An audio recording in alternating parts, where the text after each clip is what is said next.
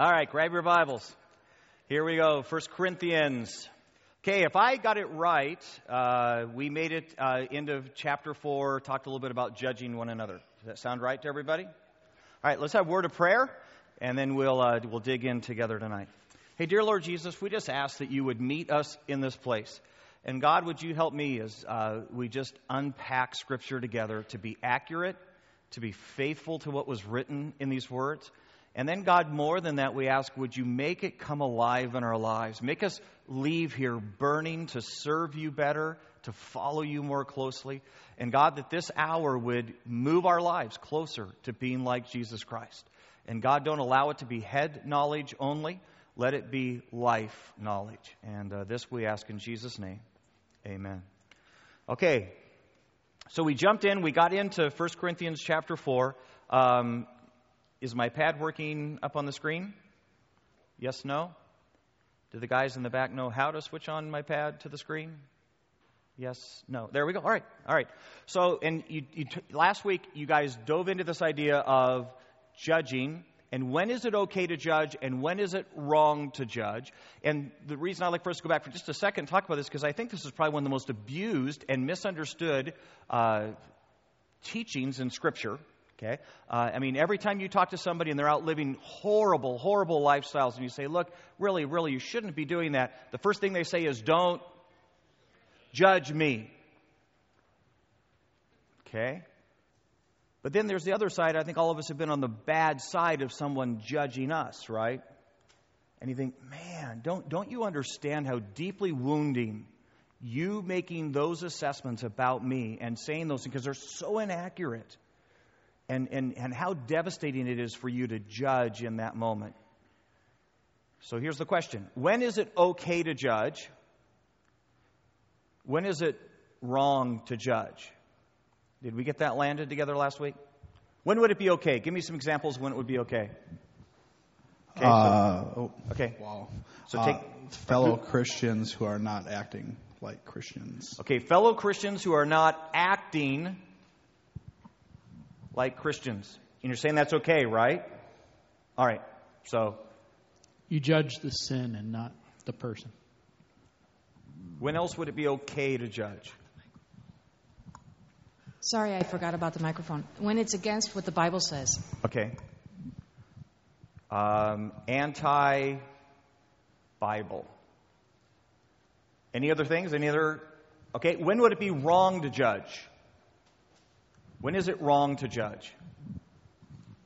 When you're giving your personal opinion rather than the Bible opinion. Okay, my personal opinion. Hey guys, my handwriting is better than this. It really is just the pad, I promise. That's what I told my banker too. All right. When else? When we're angry. When we're angry? Is that what we said? Yes? Okay. When we're angry? It's really easy to judge when you're angry, isn't it? When we assume without knowing. Okay. So when we assume things. When a believer judges a non-believer. When a believer judges a non-believer. When it's hurtful or harmful to others. When it is hurtful or harmful. Okay, let me ask a question on that one real quick just before we go on that one. How do I differentiate between when it's hurtful or harmful for others? Because don't we all not like to hear hard things? And in the moment we hear hard things about ourselves, sometimes they're absolutely true. I mean, someone comes up to you and says, boy, you were rude. And I don't know about you, but my first instinct is to say, no, I wasn't. You're rude. Right? I mean, but it might be absolutely true. And it actually, even though I think it's hurtful, it might be helpful for me to have heard that moment. That might be the thing I needed to hear, even though it felt hurtful. Okay, so let's keep going. All right. Yep. For us as Christians to judge other religions, maybe. Christians judge other religions. Okay? I would say when your judgment is deciding someone's ultimate faith for eternity or their destiny. When my judgment, so give me an example of that, decides. Well, just if you judge and say, well, you're going to be in hell now. basically. So you're deciding their ultimate destination for eternity. All right, what else would we say? Wrong time to judge. Well, I just wanted to kind of elaborate on the hurtful and harmful in the way that I look at it. You can go to a dentist and they can hurt you, but they're not harming you. Or the candy that you ate didn't hurt you, it tasted good, but it harmed you. Does that make sense? Okay. So kind of a... This is hard, isn't it? This is hard to land this. All right, just one or two more, and then I'll see if I can help us get there. All right, because I don't want to, I'm scared to say this, but in my opinion, it's when my motive is to not love a person, but to degrade them, put them beneath me. Okay, when I'm throwing people away. Okay, all right, so there, and then that's the last one right there, and then let's see if we can get us to a land. All right, so go ahead. I personally feel we should never judge anybody. If we're going to judge somebody, judge yourself for your own actions. We have no right to judge anything or anybody for anything. Okay. We shouldn't be in judgment. We have our God. Okay. And He should be the ultimate judge. Who are we? Okay. So never judge. Okay. I was just gonna say that you shouldn't judge when you're doing the same thing. Shouldn't judge when you're doing the same thing. Yeah, that Matthew 7 would kind of say that, right? All right, so let me back this up, and some of us may not have been in the room last week, because my understanding is that Aaron just unpacked a whole bunch of scripture with you guys, and so I don't want to go back and review all of that. Here's what I'm going to suggest, and if I suggest this out loud right now, and you really struggle with what I'm about to say, that's okay. It's okay. I'll encourage you to come afterwards. We'll sit down, we'll talk, we'll unpack some scripture together and see if we can get to something that has, some balance. And maybe you weren't here last week to hear some of it. Here's what I want to give you as a suggestion that may help us on this topic. When is it right? When is it wrong? And here's what I'm going to suggest. Scripture, I believe, says there are times when you're supposed to judge. And I don't know if you guys did or not, but we're going to get to the chapter in probably a week or two. It's 1 Corinthians chapter 5. It's the next chapter we're going to study. And it's a moment in which there is sin in the Corinthian church. And he says, how dare you allow that to go on? Why haven't you judged that this is wrong? And I can tell you, I'm not even there, and I can judge for myself that this is wrong. And you should have done something about it. So I'm going to say that I think Scripture says there are moments when you and I are held accountable to make judgment calls. Okay, to make a judge. But there's also passages of Scripture that say very, very clearly, hey, be careful when you judge, for with the same measure you judge, you will be judged yourself. And how dare you judge another man's servant, Scripture says. So here's what, maybe this will help a little bit. Here's what I think it is wrong to judge, as best I can get. I am never to judge the heart. I have no right to say, the only reason you did that is because you're selfish. The only reason you did that is because I don't know your heart. There is no way I'm going to get that one right. And I don't have any right to look in and judge your heart. I don't.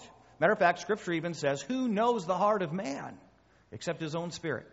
So I don't have any right to do that. The other one that I'm going to suggest that you and I don't have a right to do is to judge, the quality of someone's service. Okay, here's how I get to that conclusion. Chapter 4, where we talk about judging, is preceded by chapter...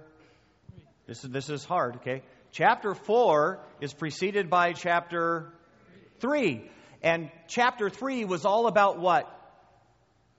A judgment seat. Remember that? And it said, at the right time, in the right place, God is going to judge everybody's works, what they did, to see whether they be, remember, gold, silver, precious stone, wood, hay, stubble. Paul then comes and says, look, why are you guys judging? I don't even judge myself. I wait for God to judge this. And how many times here would be an example. How many times have we said this? If I had as much money as him, I'd give more than he does. And see, God says, no. You don't have any right to judge the quality of his service to God. You have no right to do that. Okay? God's the only one that's going to hold him accountable for how he or she did or did not serve. Okay, so question. Does that go back to when the woman gave a coin and they were saying that wasn't enough tithes and Jesus said that's all that she could give? Yeah, actually that story is a little different than that because they actually in that story didn't criticize her for how much she gave. Jesus actually just pointed out there were men who had given. He pointed out that they were misunderstanding. Well, maybe it does. So you might have actually gotten onto something there. Jesus said, as you're watching those men give their big bags of gold, you think they're giving a lot. And Jesus said, what you don't understand is I happen to know they gave what was left over in their lives. The woman here, you thought she gave very little, but I happen to know she gave everything she had left. So actually, you may have a great example there of what God is saying. Look, you don't have a right to judge it because you don't know. You don't know what I know about what's going on in their lives. And so you and I have no right to look at somebody and say, boy, if I was in your shoes, I would serve God better than you. I would serve God differently than you. You don't. That's for God to judge the quality of each of our service. Does that make sense so far? Is that helping? Okay, but here's the part I'm going to toss out, and this is the part I think we miss. I believe we are not only right, but I believe we are responsible. Okay? To judge, are you ready? Actions, okay, in accordance with Scripture. So let me give you an example. If you hear tomorrow that I go out and have an affair, I have no right to look at you and say, hey, don't judge me. I don't. Because my actions are a clear violation of Scripture. And the truth is, if you leave me as the senior pastor of this church after I have an affair, you're wrong. You don't leave a leader in place who has just violated Scripture publicly. As a matter of fact, you and I would be held accountable for not doing something about that. Does that make sense? So you and I are responsible. As a matter of fact, Matthew chapter 7, Jesus says, by their fruit you will know them. And what is he saying? He's saying it is fine to be a fruit inspector. Okay? We do it with tomatoes, right? And he says, look, when someone's actions don't line up with Scripture, you have every right to call their... Guys, if you and I, let's just be honest, if you and I can't hold people up to Scripture, especially those who claim to be followers of Jesus Christ, then you're telling me, you're telling me what? You're telling me that couples who are living together before they're married can teach Bible studies? No, they can't. Their lives are in clear violation to Scripture. No, they can't. No, they can't. And a matter of fact, if you and I were allowing them to teach Bible studies, then you and I as a church would be in trouble because we were allowing people in leadership whose lives were going to influence and mar other people's lives. And God would hold you and me accountable for not being fruit inspectors. So actions which are not consistent with Scripture, you and I are accountable, which I'm just going to toss out again. And guys, you don't have to agree right now. We can process afterwards. That would mean, too, I think I have to hold accountable people who say, this is what I believe about God. I believe that God is a butterfly who lands on people's shoulders and whispers in their ears. And I go, no, he's not. That's not what the Bible says. And I don't care if you believe I don't care that you believe that. It's not true. Because anything that you believe that doesn't line up to Scripture isn't true. It's not. And I'm not going to sit here and pretend it's true because this is the authority. Does that make sense? Okay. All right. How many people are really mad at me right now? Okay. See me afterwards. Okay. Good. I just have a question because I understand what you're saying, but where I struggle is where does forgiveness play in for holding them responsible? Because you'll hear people say, oh, I did wrong, and I realized it, I repented, and I'm forgiven.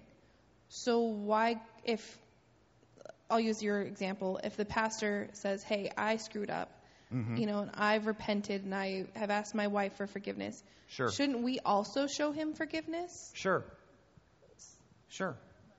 Absolutely. And so if let's just do the example. let's change it. Let's not make it me, because we're going to get rumors started. People are going to be twittering this out of the Bible study tonight. It's going to be ugly. Okay, so we're going to call him Pastor Abe. Okay, Pastor Abe, and let's say he's a well-known pastor. Maybe he's the speaking pastor in our church when I don't speak. And all of a sudden it comes out, Pastor Abe's been cheating on his wife. And we go to Pastor Abe and we say, Pastor Abe, you're cheating on your wife. You cannot be a speaking pastor in our church anymore. And Pastor Abe comes 2-3 days later, falls on his knees and says, look, I get it. I am wrong. What I have done is an absolute deep violation of Scripture. I get it. I'm wrong. Will you forgive me? Okay? The answer is yes. Absolutely. Without a shadow of a doubt. Okay? All right, let me go a different direction. Okay? Maybe this will help. I want to be careful. All right. We're all grown up, right? Okay. Let's say somebody is counting our money. And somebody who's counting our money decides to steal from the church. And let's say that person, after they steal from the church, tons and tons and tons of money, says, I'm sorry, will you forgive me? What's the answer? What's the answer? Yes. And then they say out of the next breath, so let me count the money tomorrow. Whoa, whoa, whoa, whoa, whoa, whoa. You told me you forgave them. Okay, and there's where we make the mistake. There is an absolute world of difference between forgiveness and trust. And I'm just going to tell you, you have a husband who cheats on you 10 times and says, forgive me 10 times, and then says, trust me, honey, that woman's number on my phone doesn't mean anything, and you trust him, you're an idiot. Okay? Because get this, forgiveness and trust have nothing to do with each other. Other than this. Forgiveness says, if you truly forgive, I will give you the opportunity to rebuild trust. See, if I truly forgive you, if I don't forgive you, then I say, I will never trust you again. I don't care what you do. I don't care how good you are. I don't care how faithful. I will never trust you again. Well, the moment I say that, I know I haven't forgiven. All forgiveness has to do with trust is simply this. I am willing to let you have the opportunity to try and rebuild trust with me. But guys, I'm just telling you, we make horrible mistakes in our lives when we believe that forgiving somebody means we trust them again.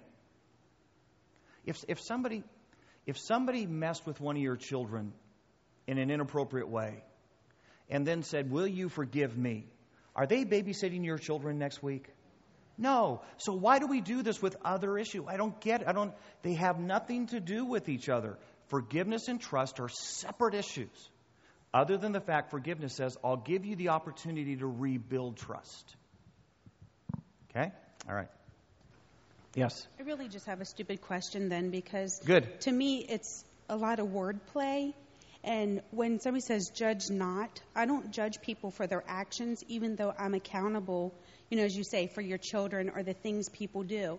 But when it comes down to say, is it okay to judge? I believe in capital punishment and the death sentence also if I'm in a jury.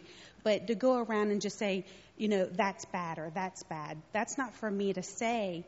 It's okay to direct somebody to the right path lovingly, but also not give them condemnation. And when you say judge, I just think that's so harsh. I'm not going to judge you for your actions, but I'm also going to hold myself accountable as a Christian. Okay, so, and here's I think the struggle we have is that I think you and I have Americanized this word judge, and we've allowed it to be distorted in what it means. And you may or may not agree with me, because here we go with another example. I think it's where we're messed up on spanking. Scripture says very clearly, spare the rod, spoil the child. I'm sorry. That's just what Scripture says. Spare the rod, spoil the child. But you know why we're all freaked out about spanking? Because our image of spanking is some parent who's completely out of control, got blood in their eyes, their veins are popping out, whacking away at some kid, and we go, whoa! But if I read my Bible right, doesn't God spank you and me? Doesn't He, as a loving Father, put us over His knees sometimes? So I'm just going to tell you guys, we have messed up the Word. We have so distorted what it means to actually give godly discipline to our children without anger, without rage, without being out of control, that we're no longer doing what we're supposed to do now because we've messed up the word and we've messed up the concept. So I think we've done the same thing with judging. I think we think, hey, if I judge that what you're doing is wrong, I can't do that without condemning you and throwing you away and just discarding you as a person. No. Hey, guys, let's just be honest. As a pastor in the church, do you realize I have to judge all the time? Someone in the church is gossiping. And I have to go, you know what? What you just said, and in the context you said it, it's deeply inappropriate. It's completely wrong for you to have said what you said to the people you said it to. And then I have to, on that judgment, go to that person and say, you're gossiping. And I'm just going to tell you as the pastor of your church, you have the opportunity to stop. And what am I saying? I'm saying I've looked at Scripture, and the actions that you are taking are in absolute violation of what God says children of God are supposed to do to each other. We're not supposed to gossip. And the truth is, think how unhealthy the church would be if we just left every bit of gossip in the church unchecked. And we didn't judge it, discern it, fruit inspect it, and then respond. So you and I are always accountable to take those things, those actions of people around us that we're responsible for, that are contrary to Scripture, and say, you know what you just did was contrary to Scripture. It's called fruit inspecting. What I can't say is, hey, the only reason you gossiped is because you're jealous of them. I don't know that. I don't know why you gossiped. I can't tell you that. I can't say, look, if I was you, I wouldn't be a gossip. I can't do that. But I can say what you just said is inappropriate. We're having fun. All right. How many people are afraid they gossiped on the way in and I'm going to call them out on it? You're like, what did I say? Yeah. Oh, we got a question. Okay. Question I have, I'm a professional coach. I'm a manager with the St. Louis Cardinals in the minor leagues. Okay. And one of the things that I give my players is a choice. I think we have to have order. We're not really judging. We're actually telling people the Word of God is the Scripture. It's the actual Word of God. And we have to give them a choice. We educate them. In the end, God will be the final judge. But the thing is, they have to make that choice. And we can't keep condemning them. We have to get away from them if they don't believe us, because then all we do is bump heads. So one of the things that I do with my players, and I think in everything that we do, we're all teachers anyway, is that we tell each one, don't do that. This is why. That's the wrong religion. Like, when you said about the butterfly, the Hindus believe that God is everything. Well, right. I'm going to say, I don't think that is, and this is why, but you have a choice to believe that as long as we educate it correctly. So it's all about choice in the end, but we have to stand up for what the Lord is. Okay, last one, and we'll move on because we're not going to get further tonight. I just have a question. To recap, you wanted us not to judge matters of the heart. Right. And quality of service, right? Quality of service. If I were you, I would have done that better for God. And that we are responsible to judge actions not in accordance with Scripture. Yes. What are the verses that support this? Okay. All right. So I'm going to give you a short answer to it tonight, and then we'll get into it because we're going to get there in about 2 nights anyways. Okay? So the answer is 1 Corinthians chapter 5, starting in verse 1 through verse 5. Okay? It's a moment when there is sin in the church, bad action in the church, and Paul actually chastises them for not having addressed it. And then the other one is going to be Matthew chapter 7, verses 15 through 20. And it's interesting because Matthew chapter 7, verses 15 through 20 come just 10 verses after Matthew chapter 7, verses 1 through 5, where Jesus said, don't judge, lest you be judged. And then he turns around 10 verses later and says, be a fruit inspector. Okay? And that's Matthew chapter 7, verses 15 through 20. So go look at that. Go study that. All right. I'm judging that we've answered too many questions. All right. Would Galatians 6:1 apply also? I'm not sure how I would think that applied. Well, yeah, maybe. Because you'd have to judge that he was actually caught in a sin. Is that what you're saying? Yeah, you'd have to determine that you believed he was caught in sin. Okay. Potentially. All right, so here we go. Let's get back to 1 Corinthians. Let's get a few verses. I'm glad I stirred the hornet's nest. That was a lot of fun. Okay. 1 Corinthians chapter 4. I believe we are in verse 6. Does that sound right to everybody? All right, why not? All right, verse 6, here we go. Now, brothers, I have applied these things to myself and to Apollos for your benefit, so that you may learn from us the meaning of the saying, do not go beyond what is written. Now, guys, I'm just going to suggest that very phrase there even supports what we just talked about. In other words, he says, look, you guys are making judgments about, is Paul a better apostle? Is Apollos a better apostle? And you're going beyond what? What is written. And what are we actually supposed to hold people accountable to? What is written. And you're going beyond that, Paul says. Okay? Then you will not take pride in one man over and against another. For who makes you different from anyone else? What do you have that you did not receive? And if you did not receive it, why do you boast as though you did? What's his argument here? In other words, remember what's happening in the Corinthian church.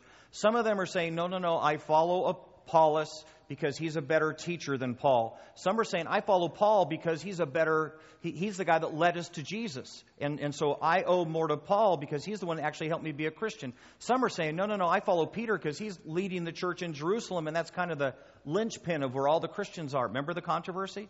And so he comes back. Let's read that passage again. And he says, for who makes you, this is verse 7, for who makes you different from anyone else? What do you have that you did not receive? And if you did not receive it, why do you boast as though you did? What's he trying to say in that moment?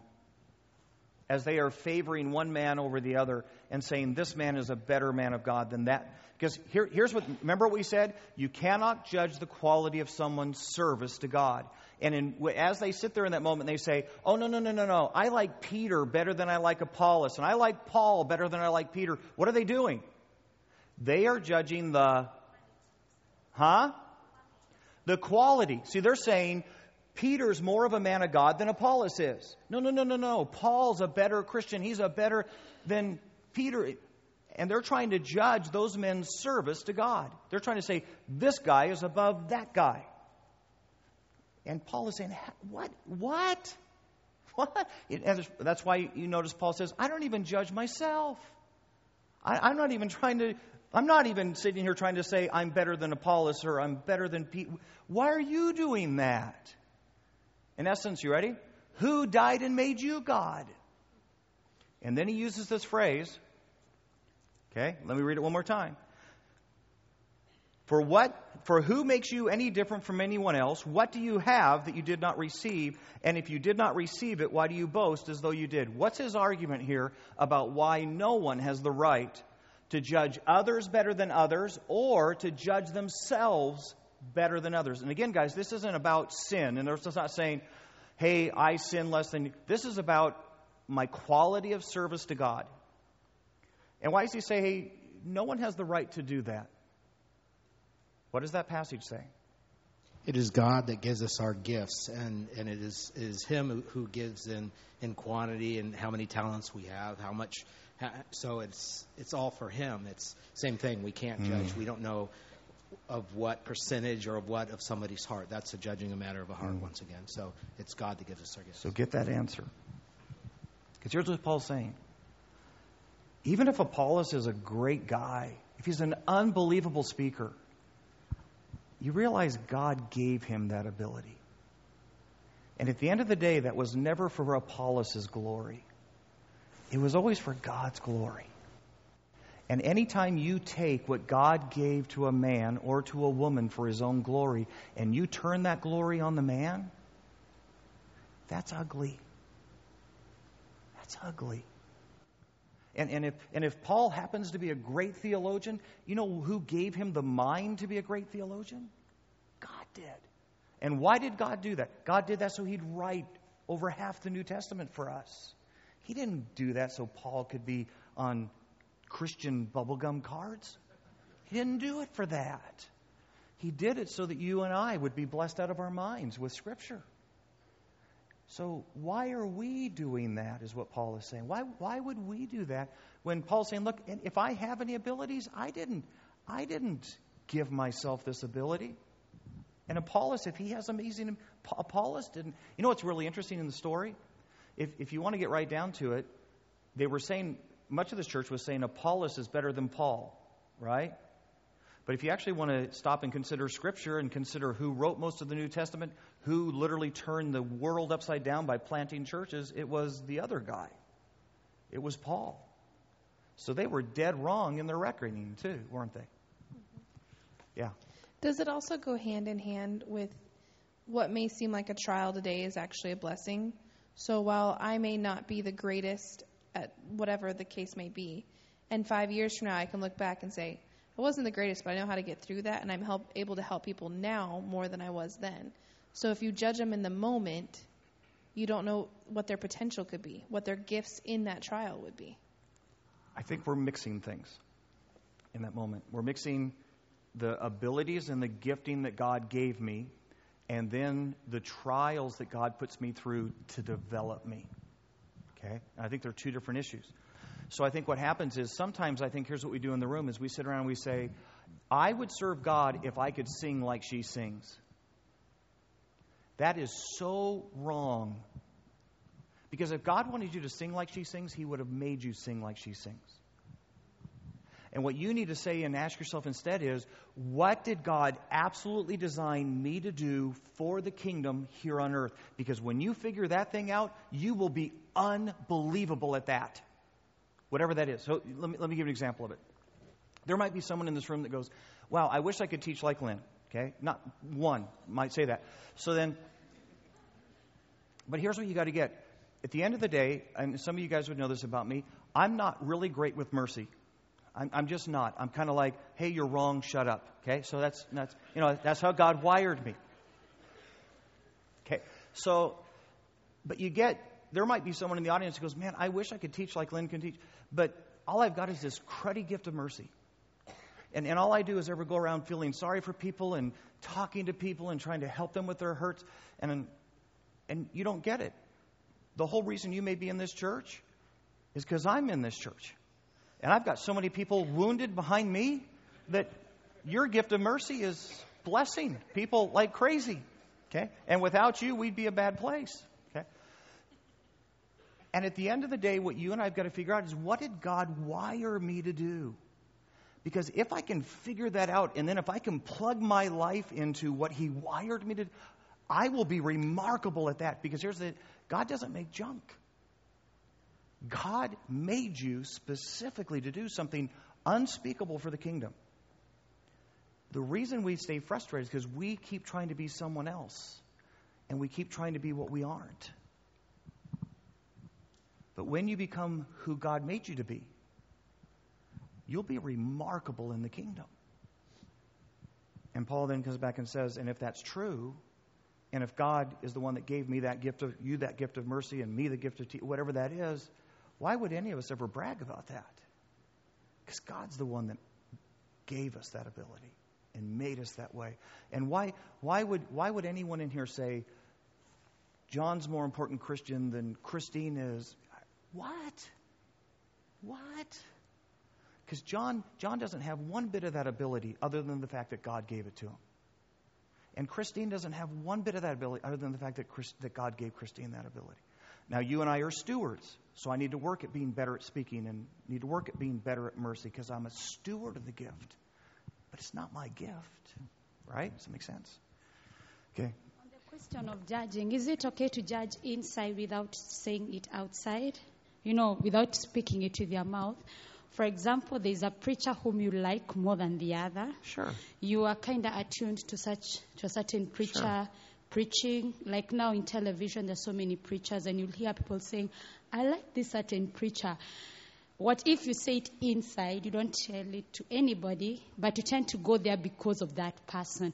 Is that kind of judging on the inside? Because sometimes you're tuned to some people because of Yeah, the see, here's the thing. I think the question was, hey, can I decide that I like a preacher and the way they preach better than another? Absolutely. I mean, come on. Yeah, absolutely I can. And the reality is there's going to be certain people who speak in certain ways and it connects with me, and there's going to be people who speak and I go, and no thank you. That's fine. That's perfectly fine. What I've got to be careful that I don't do is say, that man's more of a man of God than that man is. I have no right to say that. I have no right to say that man loves Jesus more than that man loves Jesus. I have no right to say that. Because all of a sudden, they're going to come out and it's going to be I've been doing this and I've been doing that, and you're going to go, woo, I cannot judge the heart, and I cannot judge the quality of service. Okay. Lynn, in the part of the passage where it says, what do you have that you did not receive? Is that basically talking about, basically saying, what abilities do you have that I did not give to you? Yes. Okay. So in other words, if you are an amazing athlete, see, I think someone who has amazing athletic skill has to ask this question. Why did God give me amazing athletic skill? Did he do that so I could join an NFL team, make millions and millions of dollars, buy a big mansion, fly a private? Is that why God gave me that skill? Or is it more likely that God gave me that skill, that in the moments when that skill got recognized, when I'm winning the Super Bowl, or that I in that moment would choose to bring honor and glory to God? Which do you think is more likely? See, I think everyone, if you're unbelievable at math, I think you've got to say, why did God make me unbelievable at math? Why did he do that? Is it so that I could be an accountant, or is it more likely that he was going to find a way for me to use that for the kingdom? Okay? And I'm not saying everyone who works for a church, I can't, we couldn't hire. I'm just saying your ability was not for your glory. Your ability and capacity was for his. And until you begin to ask, why did God wire me the way he wired me, you will never figure that answer out. You will never come to the right conclusion. This is concerning judgment. Okay. We can't get past judging. I think you're judging me. I'm not judging you at all. I wish you'd stop. You're hurting my one feeling. Okay. I've turned my life around 180 degrees from where I was a long time ago to now. And when I do something wrong, my family always says, but you're a Christian. And they're always, when I was out there doing wrong, they judged me. And when I'm doing okay, they're judging me. Don't you love it? You can't win or lose. Either. I can't win or lose with any of them. If you'll just shoot your family, it'll be fine. No.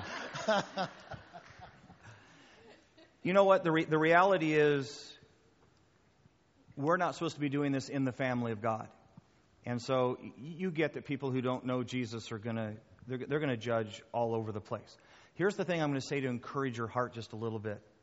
I love that they're saying that to you. Because here's the deal. If they hadn't noticed that there was a change in your life, they wouldn't be saying anything, would they? See, and so how did they notice that you stumble? Because they were watching you, right? And so in that moment, you and I have got to say, hey, you know what? Being a Christian doesn't mean I'm cooked. Being a Christian means I have committed myself to follow Jesus. And in the moments when I do that stupid thing, you just need to know that I will get up and I will follow my Lord again. And I won't give up. That's who I am. Okay. Rest in peace, my pastor that passed away 3 years ago. He was a young pastor, but he used to always tell me, when they stop talking about you, that's the day you worry. Yeah, exactly. Hey, guys, you realize that you and I who are followers of Christ are going to be on display to people who don't know Christ because we bother them, we frustrate them, we confuse them, and they generally just think we're weird. So that's part of the call, right? Part of the call of being a follower of Christ is being on display. And if that bothers you, well then, welcome to the club, because that's what it means to be a follower of Christ, is you will be on display in your life. You just will. Okay. All right. Let's keep going. Verse 8. Okay, this is a chunk of verses. I'm going to read you this chunk of verses. It's weird. Okay? And so when I get done reading this chunk of verses, I want you to tell me what you think Paul is doing here. It says, already you have all you want. Already you have become rich. You have become kings, and without us, how I wish that you really had become kings, so that you might be kings with you. For it seems to me that God has put us apostles on display at the end of the procession like men, condemned to die in the arena. We have been made a spectacle to the whole universe, to angels as well as to men. We are fools for Christ, but you are so wise in Christ. We are weak, but you are strong. You are honored, we are dishonored. To this very hour we go hungry and thirsty. We are in rags. We are brutally treated. We are homeless. We work hard with our hands, and when we are cursed, we bless. And when we are persecuted, we endure it. And when we are slandered, we answer kindly. Up to this moment, we have become the scum of the earth and the refuse of the world. Amen. What? What do you think he's doing here? Go ahead. Sounds like a lot of sarcasm that he had in the beginning, like, oh my gosh, you guys are so great and we're so bad. It's sarcasm. It's sarcasm. See, remember the context of what we're talking about. He's saying, well, why are you sitting around saying Paul's better than Paul? Remember that phrase I said a little while ago? Who died and made you God? How is it that you are so cooked in your Christian life? How is it that you are so far along? How is it that in many ways, if you're actually judging us, then you must be more knowledgeable and better than us in order to decide our quality, because that's something only God should be doing. So let me read you the same passage with sarcasm and see if it makes sense. You ready? Let's go back. Okay, you ready? Verse 8. Already you have all that you want, and already you have become rich. You have become kings, and that without us. How I wish that you really had become kings, so that we might be kings with you. For it seems to me that God has put us, apostles, on display at the end of the procession. And what that's about is when Romans would go in and conquer, they would bring the slaves in at the end. And he says, it's interesting, you guys following God apparently have come into all the fullness, and you're rich and you're kings. And it seems like us that are serving God somehow ended up being slaves in this thing. And I'm not sure how that worked. For it seems to me that God has put his apostles on display at the end of the procession like men condemned to die in the arena. We have been made a spectacle to the whole universe, to angels as well as to men. We are fools for Christ, but you're wise in Christ. We are weak, apparently, but you are strong. You are honored, and apparently we're dishonored. And to this very hour, we go hungry and thirsty, and we're in rags, and we're treated brutally, and we are homeless. Hey, interesting thing. How many Christians do you know that believe that following Jesus makes you rich? Hey, follow God and he'll bless you and you have all the money you want. Anybody found that to be true yet? And the Apostle Paul didn't either. The Apostle Paul was so intense so he could stay in ministry. And I'm just going to tell you, you're kidding yourself if you think following Jesus is a quick way to money. The Bible says about Jesus Christ, the Son of Man had no place to lay his head, which means Jesus didn't have a pillow. Following God is not about making you and me rich. Following God is about following God. Verse 11, to this very hour we go hungry and thirsty. We are in rags. We are brutally treated. We are homeless. We work hard with our hands. And when we are cursed, we bless. And when we are persecuted, we endure it. And when we are slandered, we answer kindly. Up to this moment, we have become the scum of the earth and the refuse of the world. But I'm so glad you guys are kings. And it's absolute sarcasm. He's saying, how in the world is it that you, the very people I led to Jesus, are now ready to judge? Okay. Yes. So I think there are, certain elements of sarcasm, obviously. But there are a few key words that he used in here that when we talked a while back about worldly goals. And so it seems like he's going through and acknowledging that. He says, you are kings. And then he goes on to talk about, in this world and then the wise part. He says, you are wise. And earlier when we talked about to be wise is to be a fool. To be a fool right. to worldly goals. So what I think he's saying, and I love that you caught that, what I think he's saying to them tongue-in-cheek, you're wise. But if you grill him on it, he's going to say, you're wise in worldly wisdom. See, you're doing this the way people who don't know God do this. You're judging us that way. And you're looking for success. In other words, you're saying, if you make lots of money, if you get lots of fame, if you're really, really popular, then apparently you're a good Bible teacher.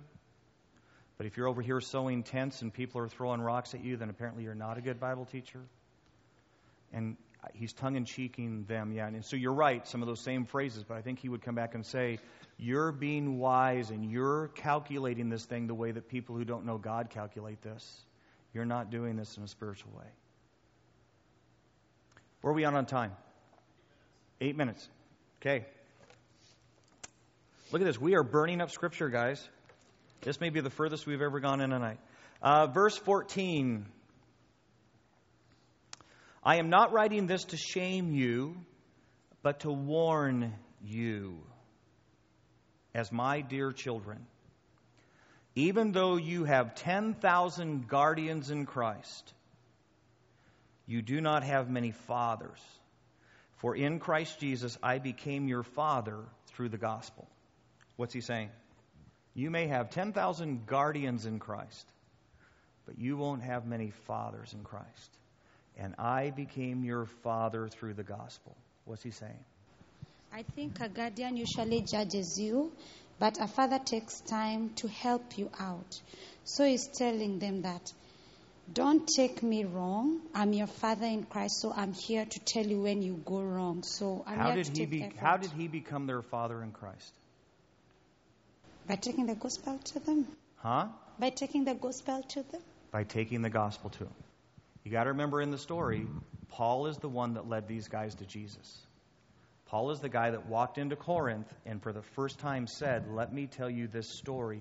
And they became believers under the teaching of Paul. And so he says to them, look, you'll have a lot of teachers over the years. You'll have lots of guardians over the years. You're only going to have one papa. You're only going to have one dad.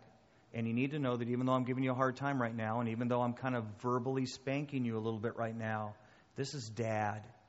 This is Dad having a talk with his children. And that's what we're doing right now. You've got one dad in the gospel, he says, and I'm your dad. Okay? Isn't that interesting? Isn't that an interesting analogy?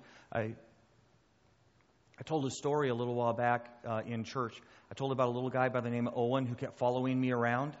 Remember that? And he wanted to hang out with me. And, you know, when you're a junior in high school, you don't let freshmen hang. You stick freshmen in lockers and close the door. That's what you...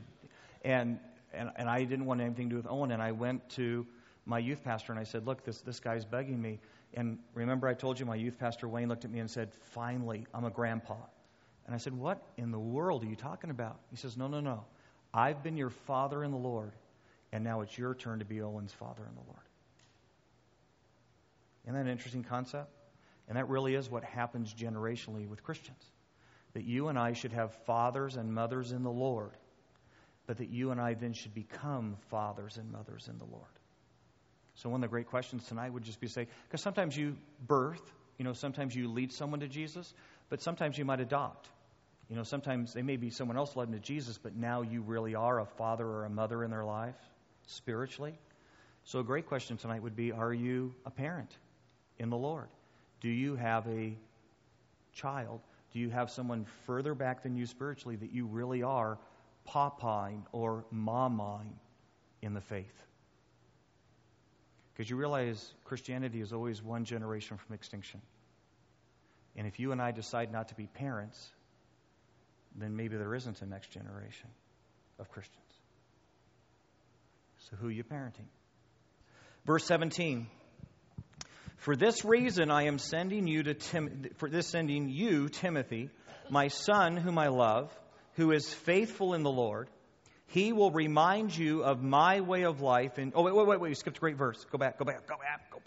You guys went too fast. Verse 16. Okay? You don't have many fathers in the Lord. And then look at this next phrase, because I think this next phrase may be the best phrase in the whole chapter. You ready? Therefore, I urge you, imitate me. Isn't that a weird statement? Therefore, I urge you, imitate me. Doesn't that sound a little arrogant? I mean, doesn't Paul sound all of a sudden, after all this stuff, doesn't he sound a little bit full of himself? What do you think he's saying? Is Paul full of himself at this moment? He's just saying to become elders in the church and, elders in the community and imitate him in fathering, taking up the father figure role and stuff. Okay, I think he's playing on the father figure role, just like you would say to your son, your dad's going to show you how to plow the field, or your son, I'm going to show you how to mow the lawn. That father-child moment. What else? I think it goes back to his earlier phrase where he says, I don't even judge myself. So imitate me. Don't judge yourself. Don't judge others. Okay. So in that way, imitate him. Okay. Back there. I think it's not like, hey, I walk here, you walk here. It's more of watch what I say, how I say it. Watch the conduct of what I do, and watch my life with Christ. And it's just kind of like like the little guy following you. He didn't, dress like you or did what you did. He just watched what you did and how you did it, and that kind of attracted him to you, or himself to you, that he wanted to be like you. So I think Paul's kind of saying, I know who Christ is. Don't walk with me to know who I am, but know who Christ is by my actions. So. I just have a question. You were talking just briefly a second ago about this idea of fathering. There's only one father. Yeah. I'm kind of having a hard time grasping that concept, because how I initially thought of it was people can read you scripture and, bring you towards, Christ, but, only the Holy Spirit and God's love really draws you towards that repentance or whatnot. So I was thinking it's saying people can share scripture with you, but only the power of the Holy Spirit and God can draw you and rebirth you. Yeah. I get, and I appreciate what you're saying, because I think you're trying really hard to make sure that God gets the glory and no man gets the glory for someone coming to a saving faith in Jesus Christ. And I think that's very valid and very real. It's interesting.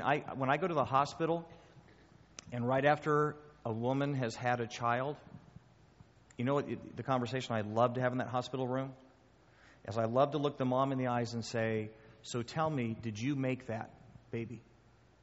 Because you know what every mother knows? She knows she didn't make it. She knows she was part. She got to have this incredible thing happen in her. But she knows she didn't sit there and figure out how big those fingers were and where the fingernail went. And she knows she didn't. She knows she simply got to cooperate while God made a baby inside of her. And I'm just going to tell you, I don't believe any mom who just gave birth to a newborn baby can seriously sit there and tell me they're an atheist. Because she knows she did not do that. She didn't. Same thing when we lead someone to the Lord. There's a moment in which I may be the spiritual parent, but I know darn well I didn't do it. Does that make sense? I didn't make that happen. But I can still be the father. I can still be the contributor to what happened. Okay? So, and I think that's the sense in which he's saying it. Okay, so we're just about done? All right, so let me land this real quick. We just asked this phrase, so then we'll be done. How incredible is it that Paul says, be imitators of me? And I do think we got real close with what we said out here in loud. He's just simply saying, hey, look, I'm living this in such a way, I'm simply asking you to follow Jesus with the same passion, the same heart, the same conviction that's all. I'm not asking you to do anything I'm not doing. I'm just simply asking you to follow Jesus the way I follow Jesus. And you stop and think about, isn't that the thing you want to hear every leader in your life say? I'm not asking you to do anything I'm not doing. I'm simply asking you to do what I'm willing to do in front of you. And we all know that every leader, when they make that thing, has to be willing to do more than they're asking the person behind them to do, right? Because when your kids look at you and they say, oh, Mom and Dad, you're asking me to be truthful all the time. Well, I don't have to be truthful all the time until I'm old like you, right? I don't have to be kind all the time until I'm old like you, because I get to wait till then to be like you. So the best thing you and I can do is scare our kids to death by being so kind that they say, boy, if I'm ever going to be as kind as Mom and Dad, I better start now. if I'm going to be as truthful as mom and dad, I better start now. Which is always the call of leadership. That you and I would be willing to go further than the people behind us. And that we would be able to say, how cool would it be if every person in this room could say to a younger Christian, come follow Jesus the way you see me follow Jesus. Wouldn't that be cool if you and I could say that to someone behind us? Just follow Jesus the way you see me following Jesus, and you'll be okay. Not out of arrogance, not out of pride, out of being willing to blaze the trail. Come follow Jesus the way you see me follow Jesus, and we'll be okay. That'd be pretty powerful. Let's pray. Hey, dear Lord Jesus, we simply come before you tonight, and we just ask, please again, take your word and make it come alive for us. Help us to be changed. Help us to be more like you. God, thank you that your word didn't leave us wondering and didn't leave us out in the cold on how to live this Christian life. Instead, it really convicts and challenges us to live extraordinary lives for the name of Jesus. Help us do that. In Jesus' name, amen. Thank you, guys.